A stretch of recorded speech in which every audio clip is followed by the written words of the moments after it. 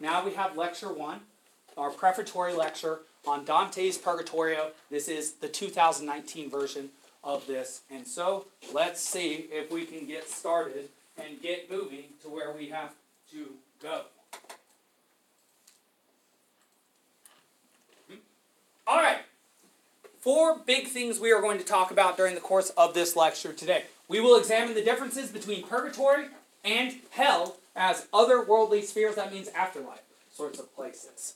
Second, we will examine unique aspects of purgatory itself. We will also examine Dante's unique responsibility for purgatory's details. It is a much less demarcated space. He essentially gets to do the imaginative work of creating purgatory, because even though it was a concept within the medieval Catholic consciousness, it was not a very well-defined concept. And so he will be the one that brings definition, demarcation.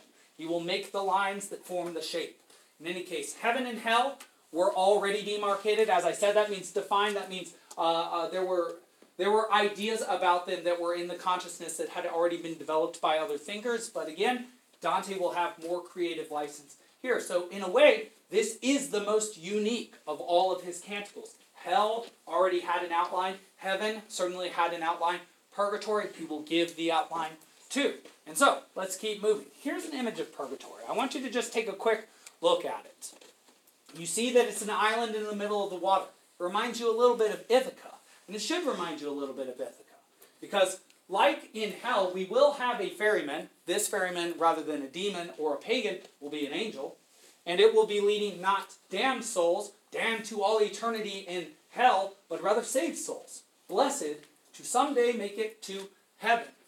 They will make it to the shore and the beach, and on the beach, or rather in the first 10 cantos before we get to the 7 terraces of purgatory, we will find 2 areas, and the second area will be split into 3. The first area will be people who are excommunicated in Canto 3. The second area will be those who are late repentant. I'll talk about them in a moment. In any case, there's work to do before we even get started in the Purgatorio. And that's really what I want you to focus on there. Also, notice what time of day it is here. And notice the fact that you can see that it's day here. Time will pass in the Purgatorio. We will actually arrive at the Purgatorio exactly when you would expect. At the dawn. At the dawning of something. At the beginning of the day. Alright, let's talk about a couple of differences. And we're really going to be talking a lot about structure of the Purgatory today to help structure your reading of it. All souls in the Purgatory are saved, whereas all souls in hell are damned. What does that mean? Well, that means that all these souls have committed an act of repentance and therefore contrition. They have recognized the fact that they had sinned in some way, and they have, at the very least, depending on which soul we see, and we will see several souls at the very beginning, especially amongst the late repentant, who didn't exactly go through a full Catholic contrition process, and we will list out the 3 steps of those, which will be symbolically represented by the 3 steps that the first guardian of a gate, angel, guarding the first terrace of purgatory, will be standing on. In any case, all souls in purgatory, though they still have quite a bit of work to do, like Odysseus when he gets to Ithaca, he gets home, but then he has 10 books to kill 108 suitors. Well, it's very similar with these Purgatorio people. They are saved, but they now have to cleanse their souls of all their earthly remnants, all their sins. It's very similar to Virgil's Aeneid, Book 6, in the Elegian Fields, where souls have 1,000 years to purge themselves of their desires, emotions, passions, all things that connected them to the human world. And I'll explain in a moment why that's actually sort of a sad thing. Because I think you'll notice you're pretty connected to a lot of things that make you heaven, make you heaven. That's funny. That's a funny Freudian slip there. You're pretty connected to a lot of things in this world, like, say, your body. Be kind of weird not to have that. Your friends. Pretty weird not to have that. Your emotions. Pretty weird not to have those, too. And we'll talk about just the sense of loss that these people in Purgatorio have, but apparently they gain something even greater. The idea being that they give up that which was bodily, that which led them towards sin, so that they can attain to something immortal or pure. Something that you must be purified in order to enjoy, and that is the very notion of purgatory. Purgatory comes from, farther back, the Greek word pyre, which is where we get the word fire from. It is a purification by fire process. In fact, the word pure and fire come from the same word. You're burning away the sin is the idea, which is also, very sadly, one of the ideas behind the Salem witch, one of the Salem witch punishments. You could cleanse somebody by water, sort of a baptism, that was often drowning. You could also cleanse them by fire, burn away the flesh. That was another way that people, witches, would be condemned, just to get us in the true Halloween spirit. In any case, the souls in hell were damned. What does that mean? That means that they do not ever leave there. They, regardless of their suffering and punishment, will never get through. Whereas in the purgatorio, as much suffering as each soul will go through, they will get through. So excellent, excellent, excellent. Something else I should mention is this. Souls in the Inferno must stay in their specific circles. Souls in the Purgatorio go through all 7 terraces, which means they go through every single punishment. In our language, we would say, we really put them through the ringer. And it's true. It's true. Okay, couple facts. Hell is 9 circles, and it is, and Virgil and Dante descend going along a left turning path. It's always to the left because they're always turning, so the curve curves with them. Well, now we're going to be corkscrewing up, going to the right. They're literally going in the right direction. Things are looking up. We're going to be focusing on improvement now rather than descending into, worse and worse and deadlier sins. Remember, the 7 terraces of purgatory, it has 7 terraces, are based on what are called, colloquially, the 7 deadly sins. Remember that we actually got a slightly better definition. They're the 7 deadly vices. You'll recall that slide from our last lectures. But they will go in sort of reverse order from the Inferno, because this is essentially an inversion of the Inferno. Whereas in the Inferno, we were focusing on how things could get worse and worse. Now we're going to be focusing on how to make things better and better. And so this will be a very human canticle. And so we will see in reverse order from the Inferno, mostly reverse order, pride first, envy, anger, sloth, avarice, gluttony, and lust. And if you don't know what some of those mean, you will soon. Here's some images. The proud will have rocks on their backs because they stood on rocks and looked down on people when they were alive. Now they will be bent over in order to humble their perspective. To humble or humiliate yourself means to bring you closer to the ground. Humus is a Latin word for dirt and earth. The envious, we will see on the 2nd terrace, they are all joined together, and they will have iron wire closing their eyes shut. To be envious means to be invidia without sight in Italian and Latin. We will then see the wrathful, the angry. The angry will have smoke billowing up from them, also blinding them. How that differs from the envious will be interesting to see. We will then see the slothful. As you would expect, they were slow to move, and so they will have to run about at all times. They'll be very fast. They move quickly on the Purgatorio. Then we will see the avaricious and prodigal. They stare at the ground all day. It's like they have it's like heads up, 7 up, except for they never have the fun part where you try and do the guessing at the end. You just keep your head down the entire time. Because the idea is they focused on things that didn't matter, worldly things during their lives. You see how that works? Just looking at the ground, that's the world. Funny, huh? In any case, the gluttons, they'll be starving. They'll be very much like Tantalus. There'll be a couple trees with some liquid, with some food. As you can see, they're quite hungry. They don't get to eat, really. And then the lustful will be on fire. On fire, indeed. My goodness.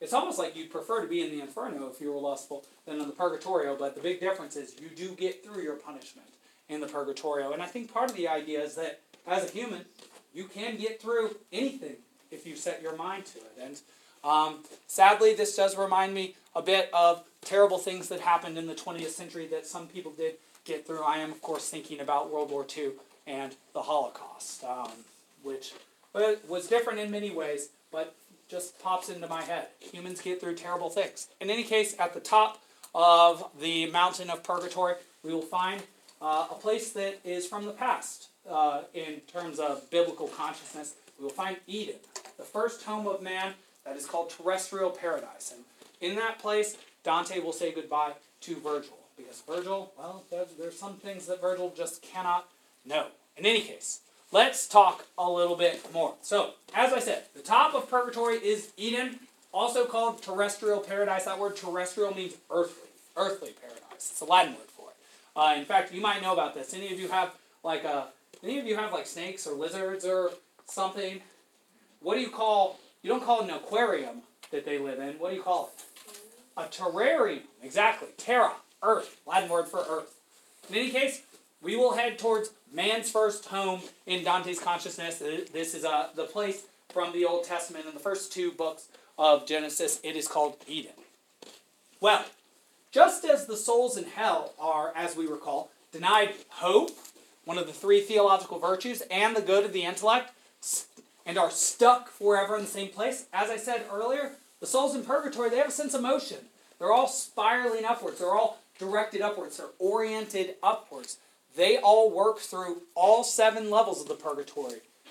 They don't spend equal amounts of time in each level. And they don't actually all have a defined amount of time that's the same as each other. I suppose that means the same thing. What I mean to say there is this. If you are particularly avaricious or proud, you will spend more time in those circles fixing your deficiencies. And in fact, we'll soon find that there's a character that Dante really looks up for, Statius, who spends, I believe it's 500 years one place, 400 in another. He spends something like 500 years amongst the prodigal for being overly prodigal. But I mean, I just want you to think about that. The punishment is to lie on the ground and stare at the ground. Can you imagine 500 years of that? Can you imagine 5 hours of that? Part of the idea of purgatory is that the scale of the punishments is so epic that it's supposed to make you think, how could you ever get through that? And yet, the way you get through that is by means of an intellect. You set a goal, and then over time, very slowly, you recognize your transformation until you get to where you are going. In any case, the souls in purgatory also have another difference between them and the souls in the inferno. Whereas in the inferno, there's no day, there's no night. It's just an eternal darkness. You do the same thing constantly, never changing. Not true in the purgatory. In Purgatorio, there is day and there is night. During the day, you work off your sin. During the night, you stop work. And you sit around and you reflect. It's very similar to probably what most of you do at night. You say, oh, Mr. Schmidt, I sit around at night and I do my homework. I say, sure, you do your homework. Do you watch YouTube videos and TV, actually? And you say, sometimes. And I say, well, when you're watching a YouTube video or TV, are you watching a story? And you say yes. And I say, well, what is watching a story for a physical creature like you? You're like, oh, well, when I watch stories about people, I connect with those people. And I look at the decisions they make, and I decide whether I would do that or not do that. And I say, does that mean that you reflect at night? And the idea is that it's hard to move at night. You can't see that much. You might make a mistake. You might go the wrong direction. So what you might do to use your time wisely during night is to rest and reflect on what you've done the day before. And that's what these souls do. That's precisely what they do. In any case, the souls must go through 3 steps of penance. This is an old medieval Catholic idea. These are the steps of penance. And they're not very easy when you look at it. First is recognition. Recognition is hard enough. That's what fills people's minds or souls at this time with guilt. What is it that I've done? What have I done? Is that great question that indicates recognition. What have I done? Then there's the act of contrition. Contrition is the feeling that follows recognition. The feeling, ideally, if your character is well formed, of sadness. Because the idea is if your character is good or noble or just or true, that when you do lowly things, that you feel bad for doing that because that's just not you. That's outside of your character. And, well, that is part of the goal of education, to show you that. Because the idea is that you all measure up to the same noble standard. And then there is, of course, the third act that makes this not so easy, which is you can't just recognize, you can't just feel bad for something, you also have to make up for it through penance. And what is penance? Well, for these souls, it is a profound punishment through 7 levels of agonizing torture, which means that it's not supposed to be easy, and that change for humans does not come easily. And, well, being both a coach and a teacher, I would say that I do not disagree with Dante on this point, nor with the medieval Catholics. If you want to change for the better, if you want to change your habits, you say you have some degenerate habit, you want to, do a fitness competition, but you really like cake, well, putting away that cake will not be an easy thing to do. Logically, it might be easy. You say, just stop eating the cake. Your habits will work against you. To make that transformation, you must put in work. You must endure physical pain and sometimes even some mental pain. And something last about this. Once we get past this angel of the first terrace, there is no looking back. Once you set on a path, you must go to the finish. This is reminiscent of two stories from two different traditions. You know the Orpheus story. Orpheus was married to Eurydice on the day of his wedding. His wife was bitten by a snake. She died. She goes to the underworld. He, being a son of a god and a goddess, actually, and yet still immortal, Apollo and a muse, goes down to the underworld, charms the queen of the damned, Persephone, and asks for his wife back, Eurydice. She grants it to him, but she gives one condition. If you look at her, if you turn back before you exit the underworld, she will return here forever. So he walks all the way up out of the underworld, and then he turns around. But she's still in the underworld. And she disappears forever. Allegorically, do any of you think you know what that means? It does mean something. Yes? I think something to do with trust. That's good. That's not bad. That's not bad. I like that very much. But I'll just give a very straightforward interpretation. After someone's dead, where do they exist for you? It's not a trick question. We say they exist in your heart. Where is that actually in you? In your mind. Which part of your mind? It's not a complicated part. It's the part that keeps the things that you know. Yes? Your memory. Can things that only exist in your memory come back out into the world? And so the underworld in this story is memory. And also there's a story from the Old Testament of this guy named Lot. He and his wife were told by two angels after housing two angels, supposedly, and keeping them safe from the advances of some terrible men. They were told that their city would be burned to the ground the next day. They were told to go escape. And they were told, do not look back afterwards. And the wife looked back and she turned into a pile of salt, supposedly, which I suppose has something to do with tears. But in any case, there is no looking back once you get to the purgatory. There's only one way to go. That way is up. All right, couple structural similarities. A claim I made very early in the Inferno, which I'll only touch on during this course, especially because we only have 8 lectures, is this. If you read each canto of the Inferno, Purgatorio, and Paradiso side by side, you will notice many similarities. In particular, the first 2 cantos seem to be introductory cantos. First 10 cantos are also introductory cantos in that you don't get to real purgatory. I will call it purgatory proper, the 7 terraces of purgatory, until canto 10. Well, that's very similar to the Inferno. Remember the Inferno, we got into low or upper hell in canto 3. That's also where in canto 3 where we will meet the first excommunicated person in the Purgatorio. Well, canto 10 of the Inferno is where we ran into fallen angels. We'll run into an actual angel here. And whereas the fallen angels denied us entry, this actual angel will graciously allow us to enter when we ask nicely, or when Dante asks very politely. And a question that I have, which maybe a scholar has answered, but I haven't seen, is the angel at the gate to purgatory proper the same angel who was the heavenly messenger who came down to open the door to the Inferno? Do we have the same angel open both doors for us? That's a very interesting question to me. In any case, we'll also see a new guide in Cantos 21 and 22, just like we received the Malebranche as guides in Cantos 21 and 22. But unlike the Malebranche, this guide, Statius, will lead us the straight way, rather than off the straight path. In any case, we will also see, and this is not a structural similarity, but just something that's both sad and necessary, we will see Virgil disappear in Canto 30. And it's actually pretty unexpected, even though you'll know it's coming, and I'll let you know that it's coming. Dante will be seeing something miraculous. He'll be seeing a divine parade. He'll be seeing this really cool parade with like a griffin and some virtues, and it's just about the most fabulous thing you can imagine. And then, you're with your friend, you see something cool, maybe at a movie, what do? You look at him and you say, did you see that? Right? He's going to look at Virgil and say, did you see that? And then Virgil's going to be gone. He's going to be like, And he's going to start, excuse me, then he's going to start to cry.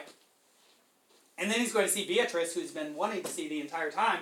And then she's going to yell at him that he shouldn't cry yet because she's going to give him something to cry about. And so he's going to really expect to be happy to see her. And then she's going to essentially lay out all the sins that he's ever committed and make him confess to them and then repent. Which is, that's like thinking that you're about to hug a very soft teddy bear and actually it's covered in knives. Sharp knives. Excuse my coughing. I apologize. All right, time.